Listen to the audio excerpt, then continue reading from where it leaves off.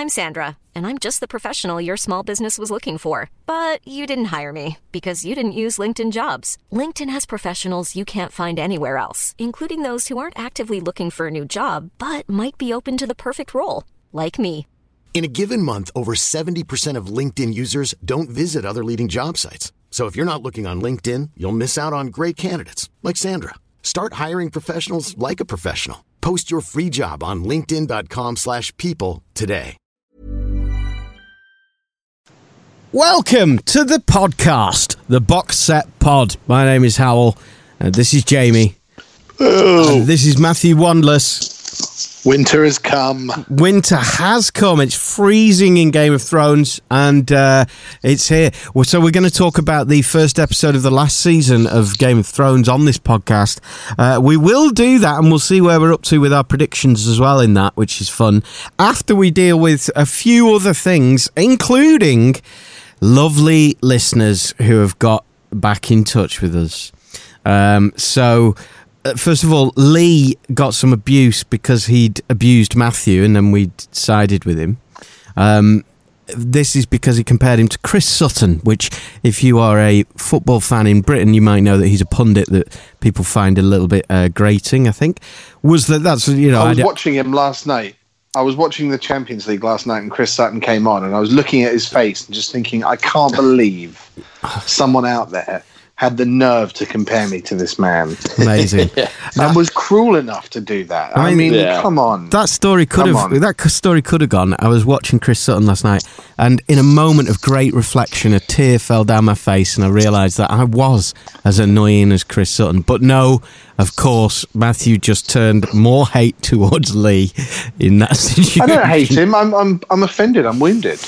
He actually replied being apologetic, which I thought was way out of line.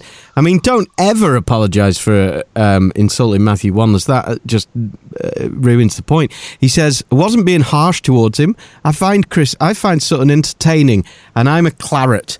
Matt is quite... I don't know what that means, by the way. I think that's something to do with wine. Matt is quite argumentative, but you need that. It provides balance. It would be a drab listen if you all thought alike. And that's why he's so irritating. You're right. He does it on purpose. I didn't mean his opinions were poorly considered. If he thinks he is like Honigstein, then I'd agree with that. He can be quite confrontational, but he's always a good panellist.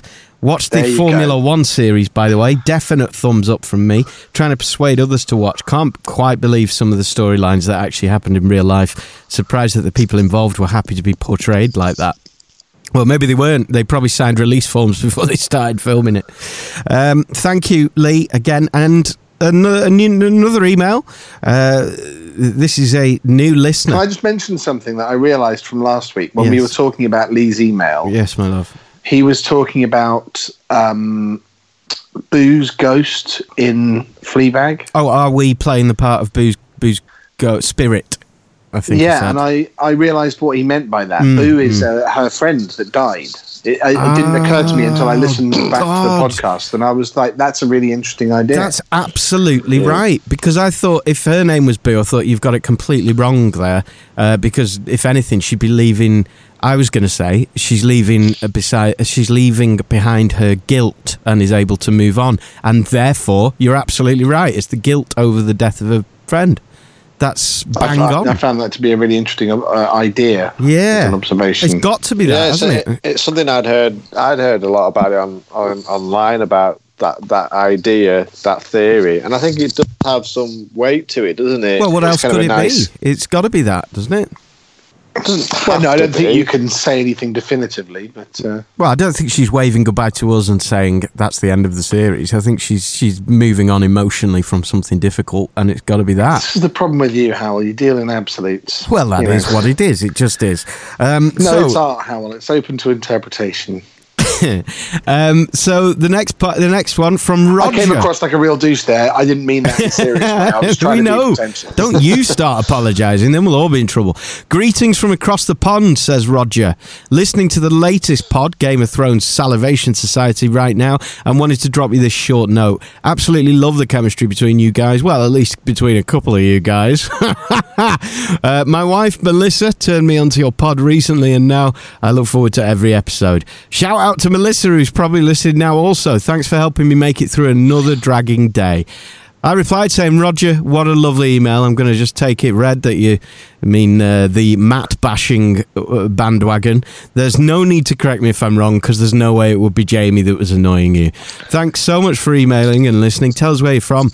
He's from Kansas City. He said, grew up in Kansas, moved to Kansas City when they got married, and Melissa and he are bound to Yosemite next month to celebrate their 25th wedding anniversary. Congratulations. I love listening to you Around the World on the Cheap episodes a while back. Thank you, Roger, because these two certainly didn't. And I think I remember you stopped at Yosemite. Any words of advice? I said, yes. Avoid it when it's on fire, because we weren't allowed in because it was on fire. It was closed for the first time in decades. So there we go. And one final email, unless there's any feedback on that one. I'm watching a documentary called The Dawn Wall at the moment, which is about climbing El Capitan. Ah, excellent. A particular part of El Capitan, which has never been climbed before. It's a fantastic documentary. What's that on? Netflix. Cool. Yeah. Cool. I've watched that. Yeah, it's brilliant. Yeah, really good. The guy who does it even loses his finger. Don't say what it. An absolute dingbat. I mean, you find out early on in the film, but it's like the moment I found out, I was like, "It's amazing! What are you talking about?" It's crazy. Great. Yeah. Thank you. It's a great story, though. Finally, Rebecca emailed studio@theboxsetpod.com. Just listen to your entire commentary on the Red Wedding. I completely forgot we'd done this episode where Jamie and I watched the Red Wedding, told you to press play at the same time as us, and then commentated on it. Loved it, she says. Also, loved Chuck and Dexter.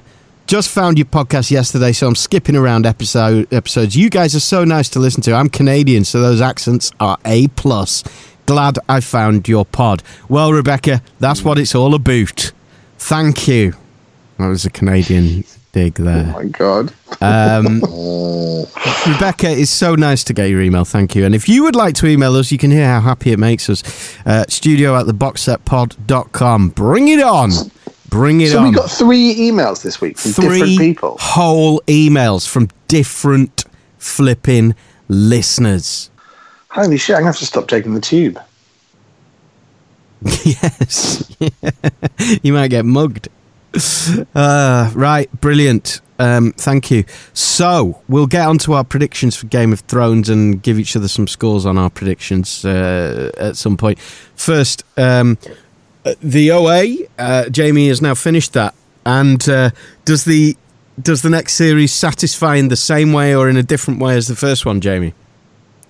I mean, I can't quite get my head around how I feel about the ending. I think I feel bad. I think I feel bad about it. Do they do another interpretive I don't know if you dance? guys are going to plough in, and I want you to, because I think it's still worth the journey. But where it gets to is completely ludicrous, Right. and to the point where they cross that line. And this is the problem with like high concept sort of storytelling ideas, is the beginning is so much fun and enjoyable. Yes. It's like The Matrix. We talked about The Matrix. The first Matrix film is brilliant because it's the beginning. Oh, you're finding out about The Matrix, and you're finding out about a different world that they live in. And then when it gets into the actual minutiae and you go along with the story and you find out more about the world and the characters, it gets more and more ridiculous, and it stops being like this wonderful journey and starts going a little bit haywire, and you can't believe it or follow it as easily. And that's how the OA is going. And I still want to watch season 3 because I want to see how they manage to turn this ridiculous ending into something remotely not stupid. So I'd like to see what you think of it. It's like, can I ask one question? Yeah. Is there another school shooting at the end of the second series?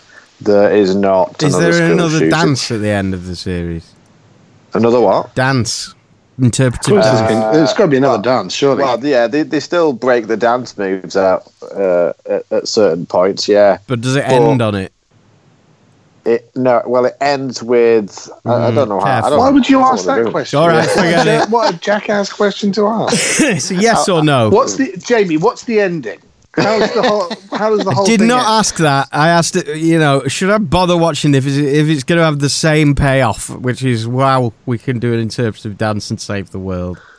No, I mean, the dancing's not even important anymore as much as it's still part of it, but this is more about where we end up on this journey with Prairie, with the OA, with these characters. It's absolutely ludicrous. The problem I think it's worth going just to see where they've gone with it, but anyway, I feel like please go there. The problem you described is a lot like my issue with Who Done It, that you can rarely get a satisfying thing, and when a series is trying to create different when a series is trying to create different seasons, if that entire story relies on a mysterious question at the beginning, like what's going on. This is the version of Who Done It, isn't it? What's happening?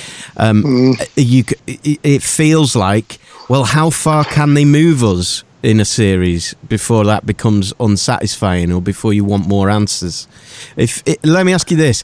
If you were to have a scale of like how far things moved in the first series, let's say things moved from 1 to 5 out of 10 in the first series, how much further do you feel it's gone in the second series? Does it travel very far, or has it just kind of gone to 7? It's travelled to 1,000. Oh, so it's just gone berserkoid.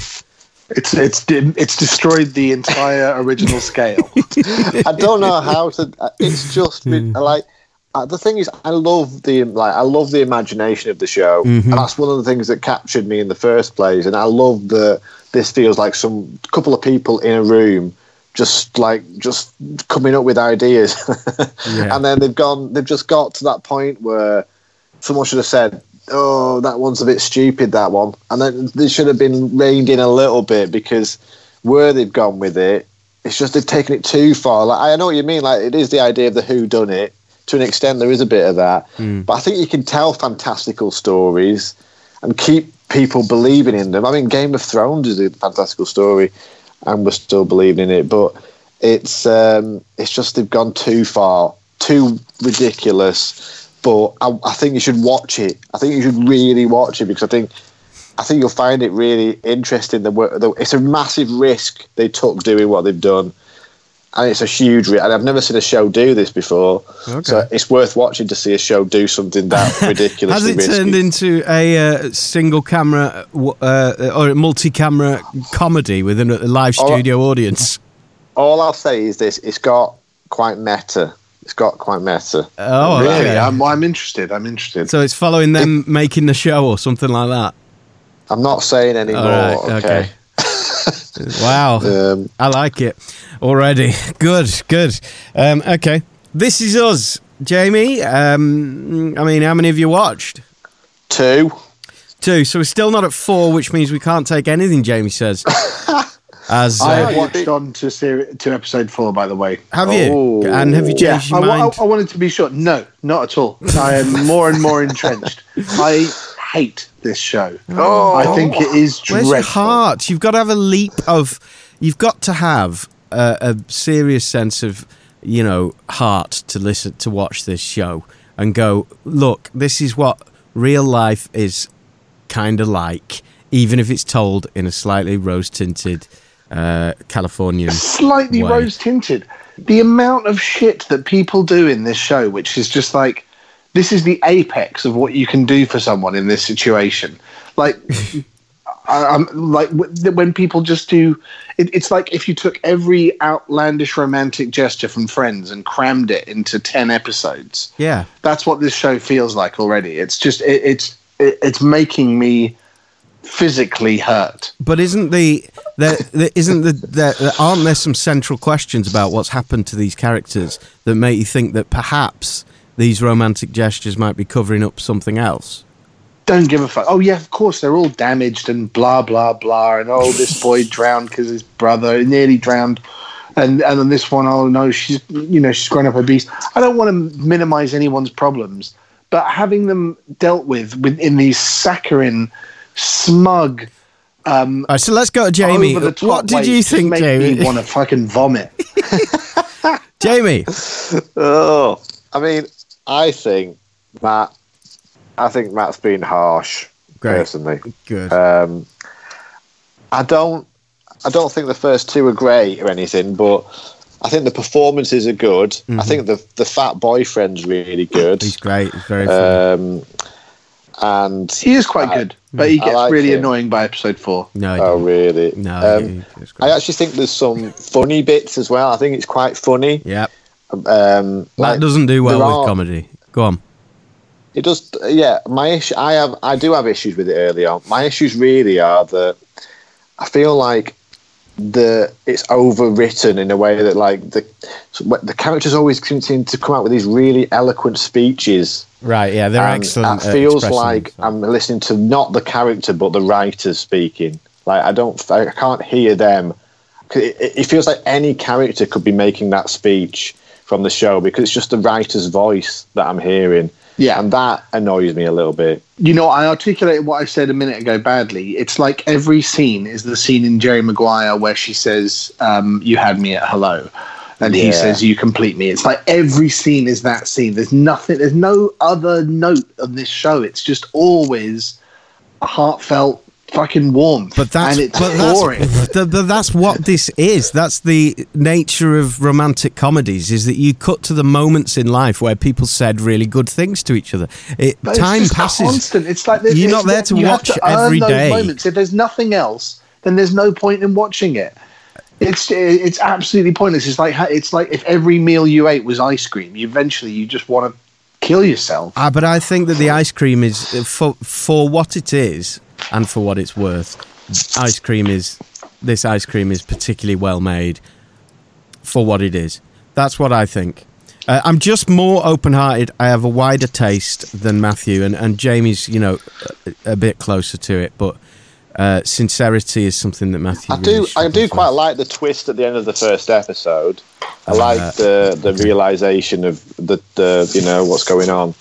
And I quite like the twist at the end of the first episode. What I didn't like was the start of the next episode where they kept on showing things that showed it was in the 70s, where it was like, "Look at how fucking clever we are. We fooled you. You didn't notice that we're in the past. Oh yeah." It was just like, I hated it. Lovely. So much. Oh, it's so good, isn't it? I think this is something that Lauren would like, my wife, so I might actually watch it with her. Oh, definitely. Yeah. It's something for people. I know, and I'm so glad that I know this, but Hannah would absolutely hate this show. Well, maybe she's as hardened, as cynic and a critic as you are. Who knows?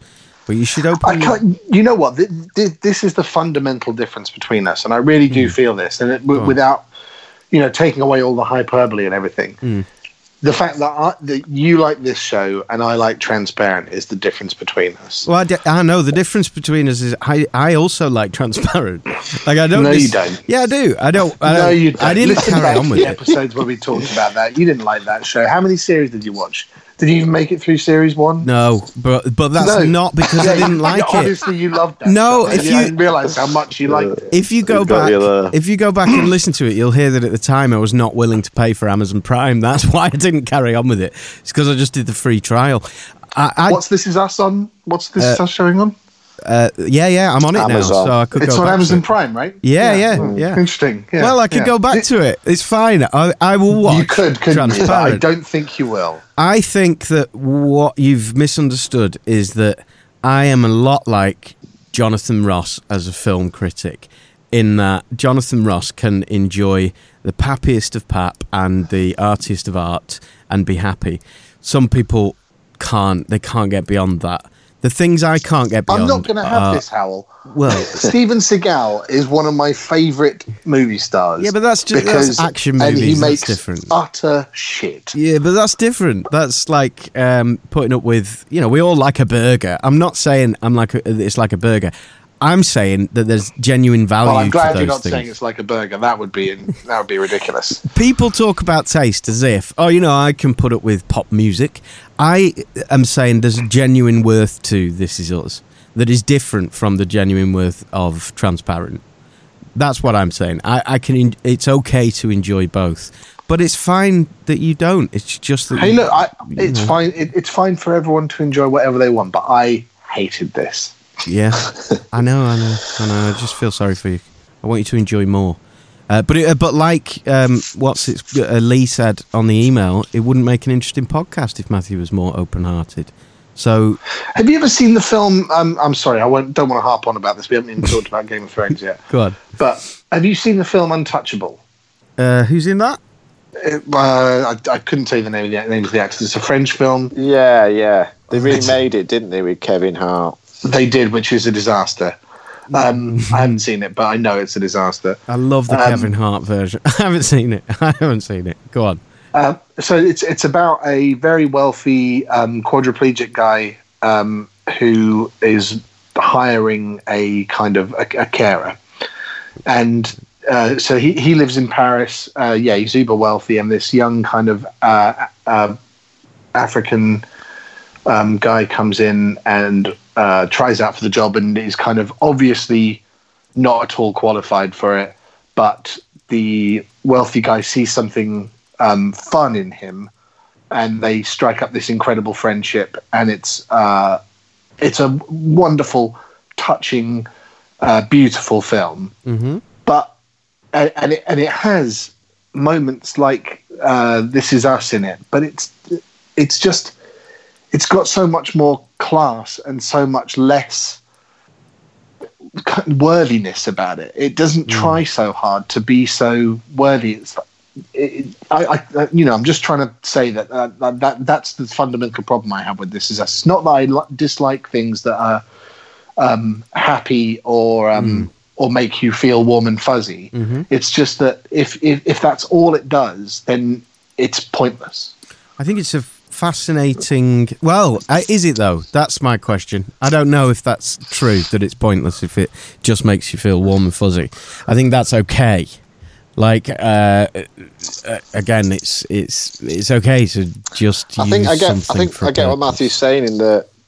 Like, I think the warm and fuzziness in what I've watched so far just feels a little bit like Matthew said, that it's not earned. In a respect, it's just like it just feels like not real. Or I just feel like when those warm fuzzy moments come, I'm hearing this perfectly worded speech, and I'm kind of going, this is some brilliantly talented writer and a really good actor. That's what I'm hearing. I'm not hearing a character say this speech. I'm hearing this individual who's a good actor and a performer delivering a very well constructed speech, and so you don't buy it, which means that the warm fuzziness feels a bit fake and a bit candy floss, But I kind of feel, and as I said last week, I think it is technically good for the most part. I think, and I'm some of the characters are starting to wear on me because they've just become like what Jamie's sort of saying. They're just a bit vessel-y. And everyone seems to do the right thing all the time.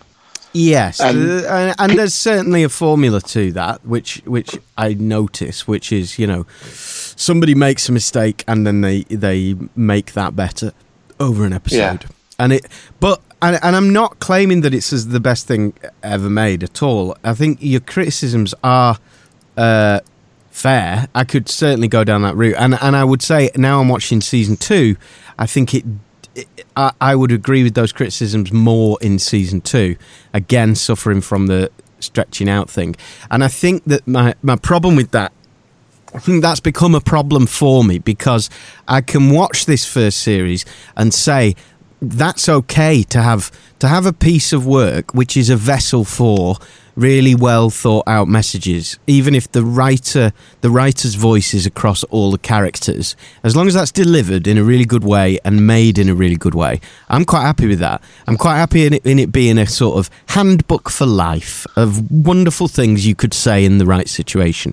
And that's the world that's what it's doing for the audience, I think, is it's going, if you could make mistakes better, here's how you would be able to do that. That's the wish fulfillment that it's wrapping up, that it's restoring in our world. You know, we wish that we could put it like that, and we can't. And just in the same way that Steven Seagal can pull off moves that we can't pull off, and we know that that's ridiculous. So I can kind of take it for what it is in that sense. And that's what I quite like about it, is that I think I'm watching it as somebody going, this is really, really well written. They've cared about every step of the way with this. Even if I couldn't eat a whole one every week for the rest of my life, I really, really like the way that they've put this together. That's my case. Sorry, I just muttered it's not that well written. I think it's time we wrote a box set and made it. I think Matt should be the writer for starters, because he definitely is not going to be the actor. That would, imagine, we'd have to then criticise him. So it would be better if he was doing something out of his comfort zone. You do the writing, I'll do the directing. Jamie can be the driver. Yeah? Okay. Great stuff. Good. Should we talk about Game of Thrones? Let's talk. I've forgotten the music.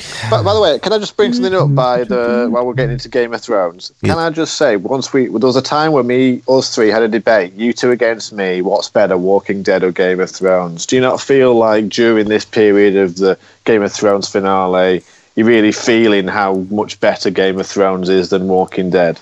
Had to try and rub it in, didn't you, Jenny? If I recall, did we have that debate at the end of Game of Thrones Series 7 or at the beginning? I don't know. Because I feel like we had it before I watched Series 7. It was when Jamie had fallen out of love with Negan, so yes, probably then. And I'm not going to change my position, because I do think The Walking Dead is a fundamentally better show. Ooh. But I will say that Series 7 of Game of Thrones is better than anything is at least as good as anything I've seen in Walking Dead. Wow. And my position stays the same, which I've realised now what my position is on a lot of stuff, is that I like with that one that we were just talking about, I tend to be annoying because I talk about stuff from the point of view of, like, I try and imagine that I made it. Should I be happy with what I've made, depending on what the particular audience is and what they're doing? So my point still stands with Game of Thrones. They've had to take 2 years with one of the largest budgets of all time to make this. Therefore, it should be amazing. A Night at the Ritz should be amazing, and you should complain if your bath tap is slightly squeaky. Whereas with Walking Dead, it's a massive show, but it's a much smaller show. They've got to do a lot more with a lot less. Therefore, I think that it's almost comparing apples and pears, and that has to be taken into account. All right, you've ruined the debate. Let's move on. Let's move on. I've started watching the new Line of Duty. Now, I've missed out. I've watched the first couple of series. My wife watches stuff when we're recording this podcast. Are we done with Game of Thrones now? No, I'm getting there. My wife watches stuff when I'm here, and one of the things was a new number of series of Line of Duty. So I've just jumped back in with the new series, and there's one thing that I think about both of them, which is that and I'm sorry to put this in your head, but when you're watching Game of Thrones and Line of Duty, it's very funny to imagine French and Saunders doing a parody of any scene in those things. In Line of Duty, it's like just the constant police talk and anachronisms and stuff. In Game of Thrones, there were so many times in this episode that I loved. I'm just being childish, but I'd love the moment. But I'd also go, imagine if it was Dawn French and Jennifer Saunders climbing on the back of these dragons and going for a flight with each other. It'd be absolutely amazing. So yeah, it takes some bold steps. Oh, and the other moment, that my one criticism of this episode was, you know, when he goes, Theon goes and saves the girl on the boat. His sister, yeah. His sister. That happens so quickly. It's like, listen, guys, we've got 8 episodes here. Yeah, definitely. It was literally, they banged down the door and saved her, and that was it. And that was a French and Saunders moment for me, especially when I predicted, I said she's going to punch him, and she punched him. It's like, that seemed to me like just something they were going, listen, we've got to tie some stuff up quickly. Let's get that out of the way.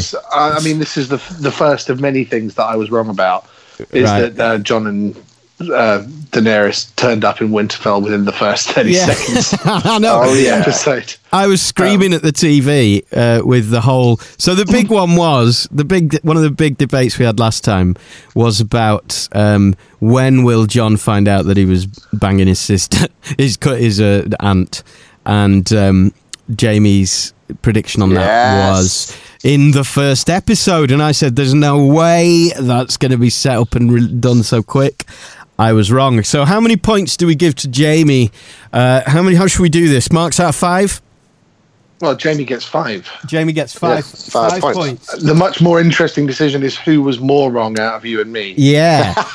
Yeah, and I listened back. While I think, obviously, you said right at the end of the series, which you would think would be about as wrong as you could get. Well, that's wrong. I said that it wouldn't be a big deal. However, that it would happen 3 or 4 episodes in. Yeah. And I don't think it was like I didn't really fully understand the question.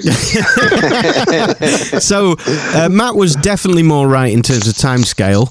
Definitely wrong in terms of would it be a big deal. It's definitely going to be a big deal. I feel it really like is. I was wrong in timescale, but I was definitely right in terms of this is going to be I'd still stand by. You ended the series on something that was going to be instrumental in the next one and would cause a division between Jon and Daenerys. That was do you know? point. I think I was just approaching it from the totally wrong perspective. I was completely out of sync with what Game of Thrones is, and it didn't really hit me how important it would be that it's like, oh, hang on, no, everyone really gives a fuck about bloodlines and incest. who is the rightful king, and like this is serious business. And incest is a thing that's going to, there's got to be a witty comment at some point about Jamie and Cersei. Anyway, well, I mean, my continued horror at how willfully they are allowing people to be incestuous without any consequences. Carries on. I was so glad also, that scene didn't involve. That, like I said that I didn't think there would be any reason for conflict between Jon and Daenerys, and then I was like, hang on, Jon's going to turn around to Daenerys and says, you think you're the rightful queen of Westeros? No, mate. Turns out I am actually. So I think you were just sucked down the knee. You were just sucked down the rabbit hole that many people have been sucked down, which is whatever Howell says, make sure that you try and slap him with it. Probably which is understandable. I was genuinely thinking, like, if people were reasonable, they just work it out. I'm so glad in that scene when Sam reveals the news. As Jon was realising it, I'm so glad the conversation turned to him being the rightful king, and there wasn't a line where Jon went, "I was banging my aunt." I was really hoping there'd be like a moment where first of all he was like, "Oh, I'm the king," and then he goes, "Oh." I know. That's a good point. Like, please don't do that, Jamie. I think it's up to you to award marks out of 5 on this subject to me and Matt. Oh, you get 5 points, do you? I mean, no, you don't. No, out of 5. You should both really get zeros. I mean, but I'll give you a couple of 1s, right? Yeah, but I predicted that this would cause. My whole point was this would cause a rift. This would cause a division and mean that they go on different sides. That hasn't actually happened yet, so you've got no. You've got to support that claim yet. Yeah, actually, Howell, that's very true. It hasn't happened yet. So it has. It's been. It hasn't. Pretty much the last line was Sam saying, "Would she do the same?" Yeah, but how is Jon going to handle this? Is still up in the air. Okay, all right. Well, I want to come back to this next week and have some retrospective points if it does cause a division. But you got to think about how is Jon actually going to handle this, though? And I think Jon is going to go, "There's a bigger fish to fry. We'll deal with this shit." Exactly. He's being very political, isn't he? Yes. It's like he's been with his sisters. He was saying to them, forget about the divisions, forget about bending the freaking knee. Yeah, we've got an army of dead, and they've got a dragon. We've got to talk about Bran as well in this episode because he was on fire. Bran was just. It was just like somebody had left him outside by accident, and they need to wheel him in. It's freezing. You know what I love about that though is that's not what's happened. You know, he's the three-eyed raven, so he knows exactly where he needs to be. So he's constantly saying to his carer, who's pushing him around in his wheelchair, saying, "Just park me here and fuck off for a couple of minutes. Wait until." Are you ready to come in yet? No, Jamie Lannister's coming in a minute. So cold. So can you? Because I'm a bit stupid. Can you explain to me the look of recognition? Didn't he help Jamie Lannister once, or Jamie left him somewhere when they were up in the north or something? Well, there's a theory that he isn't even waiting for Jamie Lannister. There's a theory that, because he says, doesn't he, in the show, I'm waiting for an old friend, and obviously Jamie Lannister then turns up, and we think, when did he say that? I'm waiting for an old friend. He said it to Sam. Sam said, "Do you want me to pull you back inside?" And he says, "No, I'm waiting for an old friend." Oh, right, I didn't spot that at all. Yeah, and one of the theories going around is that it isn't Jamie he was waiting for. There's someone else that Bran's waiting for, whoever this is, but someone else maybe that Bran's waiting for. Because you got to remember, this isn't Bran as we know him anymore. Bran probably doesn't give a shit that Jamie threw him out the window when he was back being Bran, because he's not even Bran really now. Yeah, that's true. But remind me that there was a time, because Jamie recognised him. There was a time, wasn't there, when didn't he save him and they were locked in a tower or something, and one of them saved the other. Jamie pushed Bran out of a window. That was a last standing net. Right, that's it. That's the history. That's bad history. Whoa! Yeah. The things I do for love. Push. Yeah, and then boom. Wow. And I love that Bran's initial greeting for Daenerys was like, "Oh, by the way, your dragon's dead and it's a zombie now." Yeah, it was just straight in there. Yeah, there were some really good comedy moments in this episode. I thought it was really like there was some real laugh out loud moments. Yeah. Just like bits where Bronn was with the three women in the room, and the maester comes in and cock blocks him hard. Yeah, and says that one's going to die of the pox. And he's like, which one? yeah. There's some just really like nice. Funny, actually, yeah. I have a really annoying. I have a thing that really annoys me, and that scene is guilty of it, which is that prostitutes always have to have EastEnders Cockney accents in anything. Hello, governor. Yeah. Tuppence for your cocktail. Yeah. It is. It's flipping lame is or whatever, isn't it? You know, all right, governor. Ooh. I hate it. I hate it. And I mean, it could be worse. It could be a northern accent, I suppose. But everyone else has got one of them. So, can we talk about something? Yes. Can we talk about the credits? The fact that I asked you to predict how long they would be, and you said couldn't give a fuck. Oh no, I don't give a fuck. But, 2 minutes, by the way. I was right. Did 2 you time minutes. them? Yes. Things that we could possibly care less about. In fact, I believe that these credits were shorter than the previous series by about 12 seconds. Amazing, covering less ground. Did you see like where it focused on the map? I thought that was quite telling, because it used to go. Yeah. Obviously, it used to go all across the world. No, I was watching the timer. But now it was the wall. Yeah, with the gap in it. And there was somewhere else right next to the wall, which I didn't quite catch the name of, but I presume that was where they killed the kid. Then Winterfell, and then it was just King's Landing, right? There was nowhere else. No. Well, that explains why it was and that's shorter. Quite telling. There's no Braavos in there. There's nothing in Marine. There's nothing anywhere apart from those places, and I think that's quite telling. And also, did you notice the bits it focused on the ringy things? No, it's got those ringy things circling around the star. Yeah. On there, there was bollocks. I went back and looked at it. There was bollocks. There was a lion eating a fish, I want to say. Was this a dream? Yeah. No. If you go pause it on the credits. There's there's different animals on the rings which represent the different houses, and there's definitely the picture of the Iron Throne. There's a lion above that. Wow, this is like listening to a man have a breakdown. Why is it like that? Why are you shitting all over this? You'll see when you listen back. It's about symbolism. The relevance being what? Yeah, but are you going to draw any conclusion from this symbolism? No, I'm saying that there's a moment where there's I think there's a White Walker killing a lion. Okay. Oh, okay. Ah, and the Which lion I think is that, the Lannisters. that's going to have significance. Okay. So will Cersei get got by the White Walker? Well, or Jaime or Tyrion. This is true. Let's check whether or not any of our other questions have come true. I don't think they have.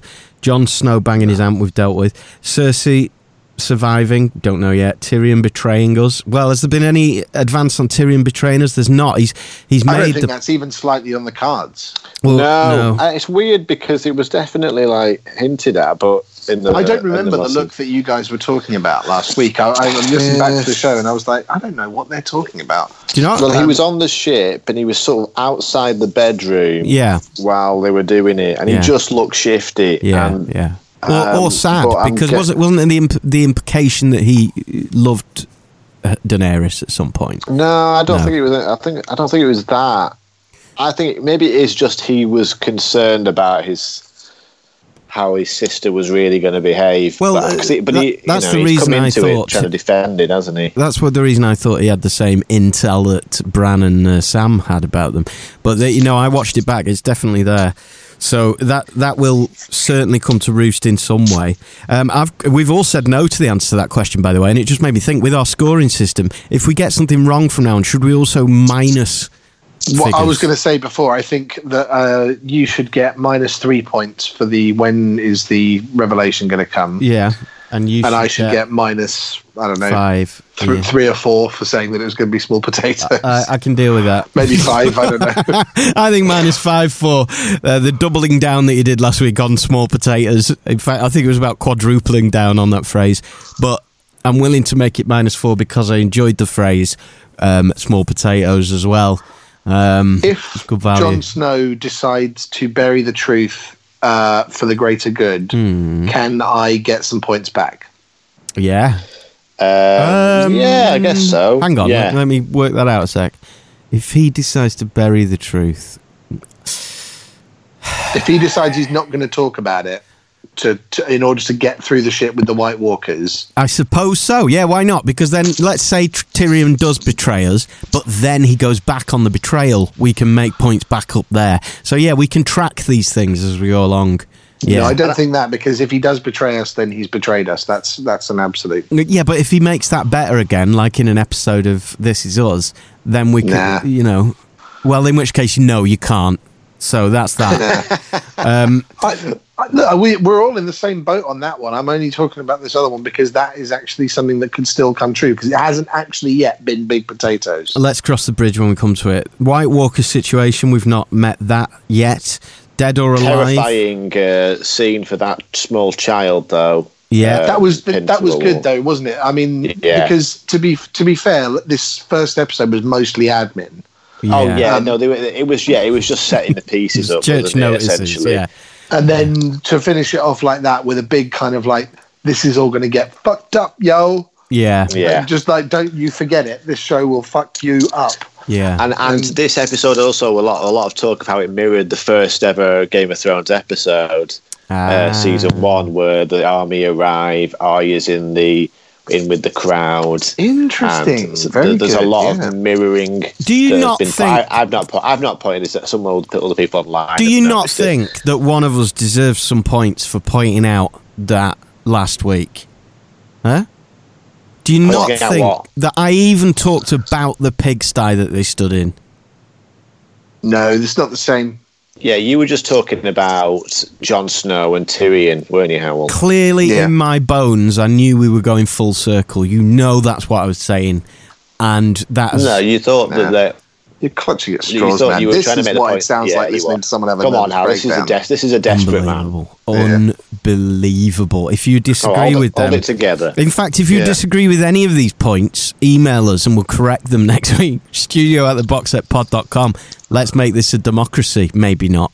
We'll see.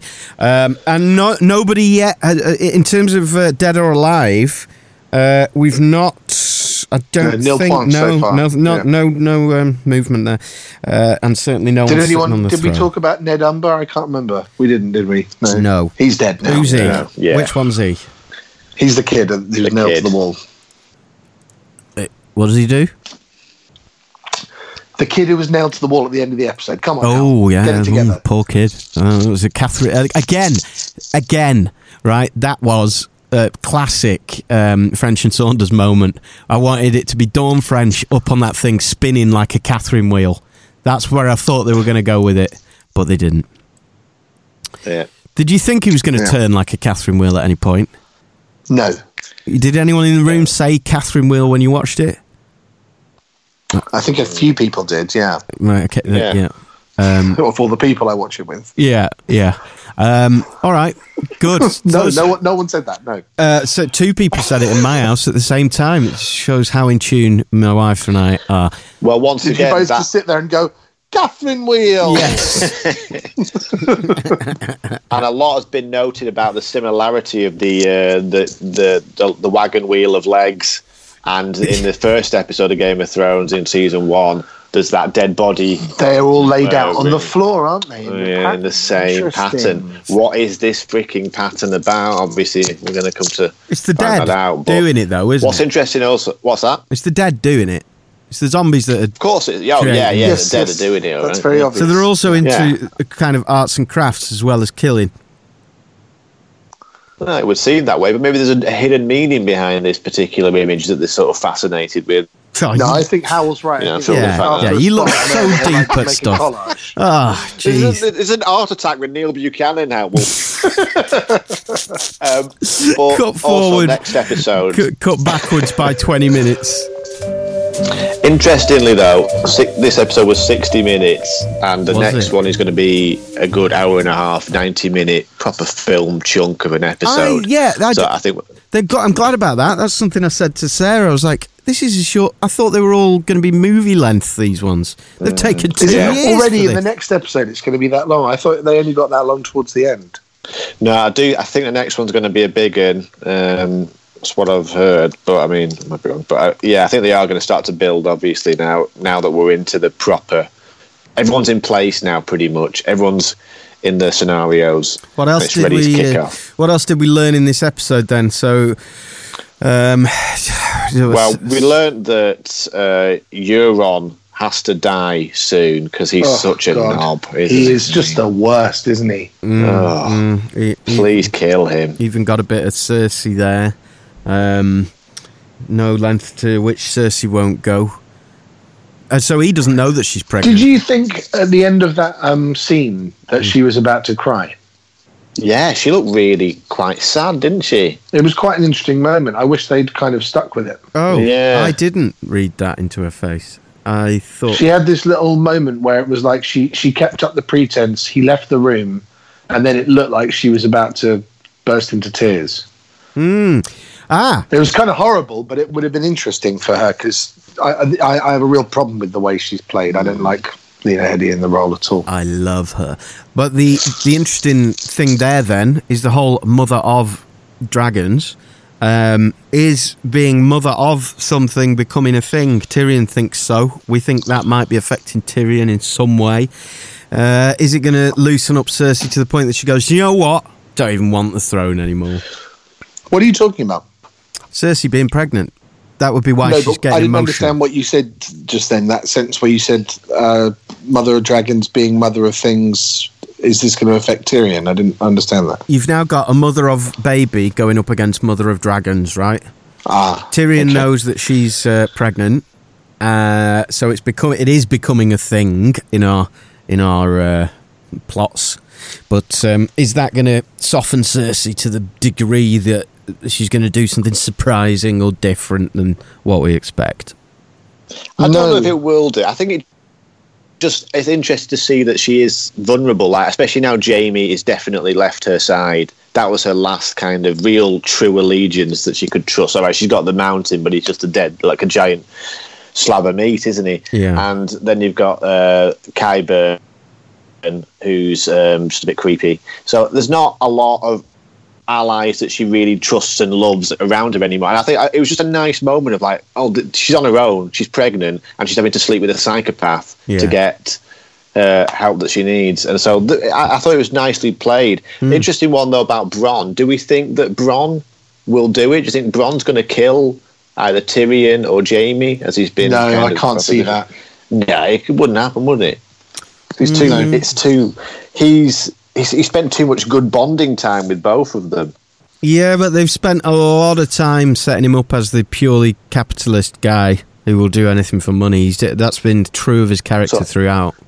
So do you want to make a prediction that Bronn is going to kill one of them, Howell?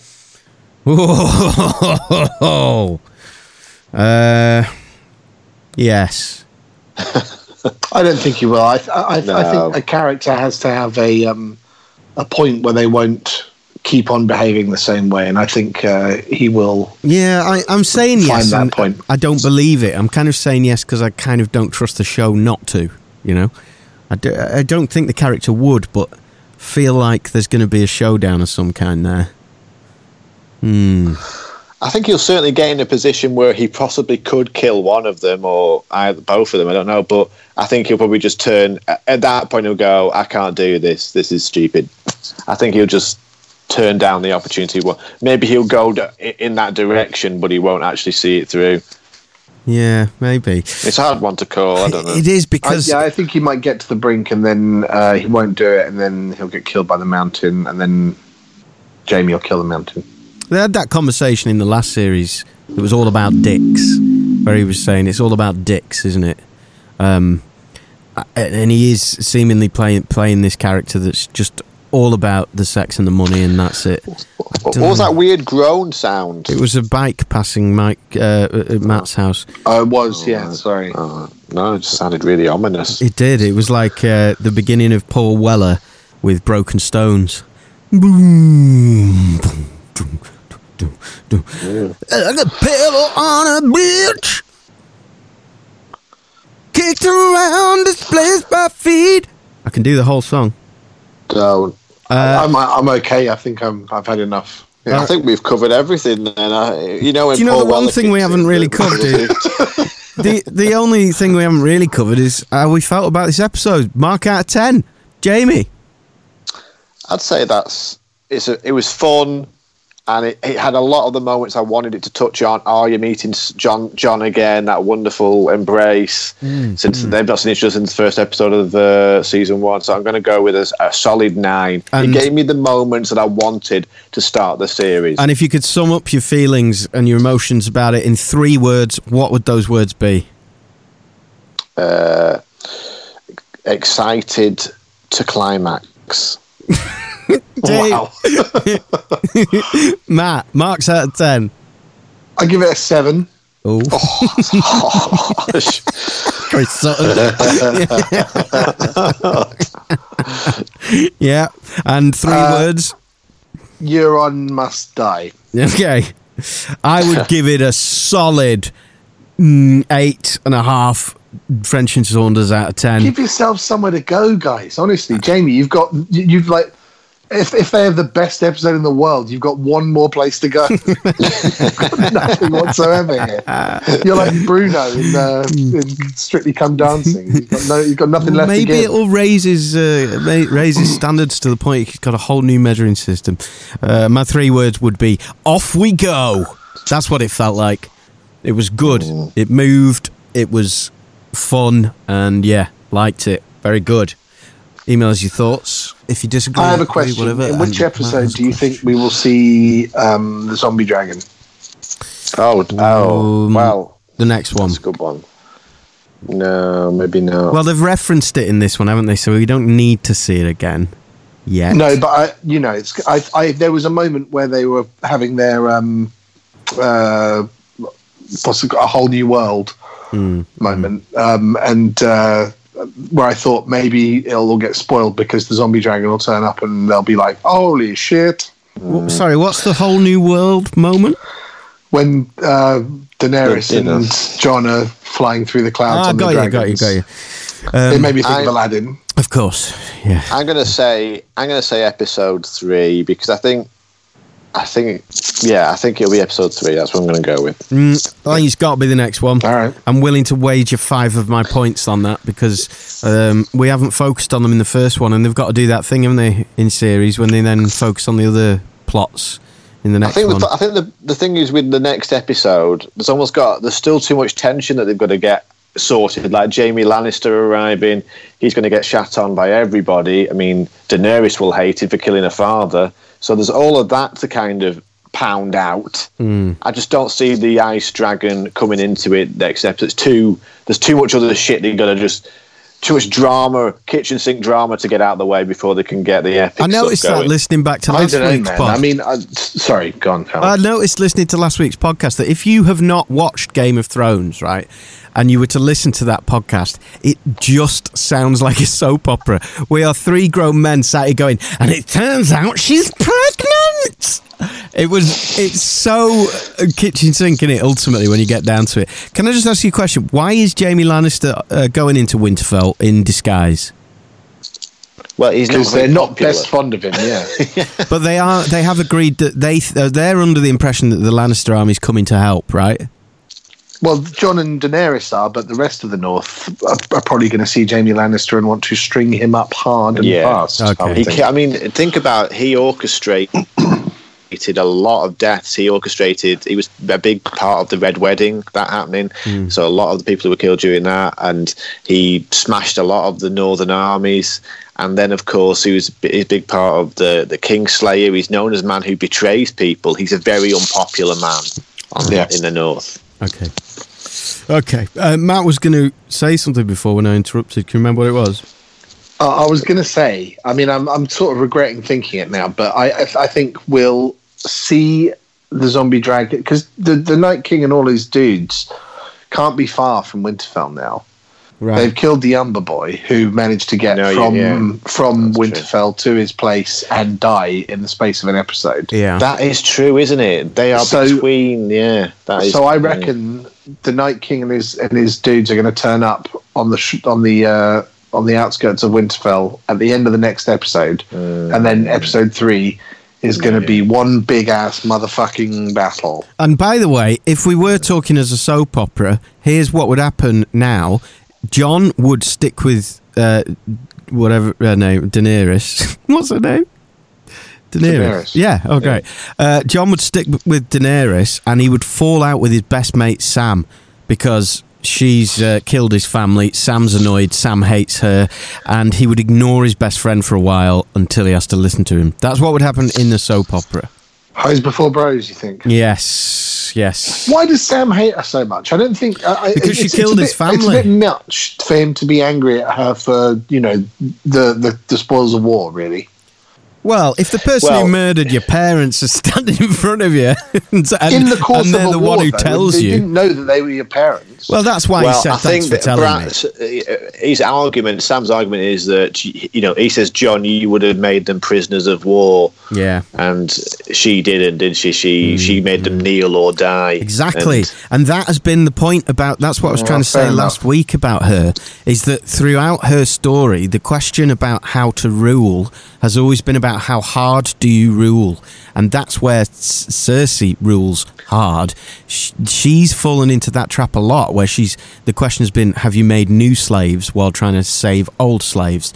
That's where I still hope that Jon wins the throne over her. I'm with Sam. It's the first time he's not annoyed the hell out of me, that character. Which is good. Anyway, let's see what happens.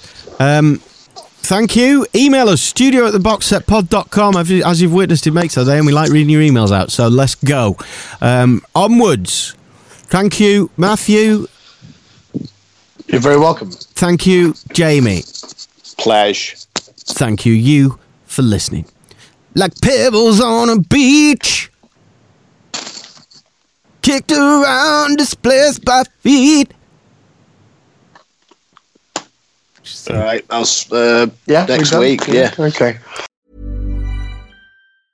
Planning for your next trip? Elevate your travel style with Quince. Quince has all the jet-setting essentials you'll want for your next getaway, like European linen, premium luggage options, buttery soft Italian leather bags, and so much more. And is all priced at 50 to 80% less than similar brands. Plus, Quince only works with factories that use safe and ethical manufacturing practices. Pack your bags with high-quality essentials you'll be wearing for vacations to come with Quince. Go to quince.com/pack for free shipping and 365-day returns.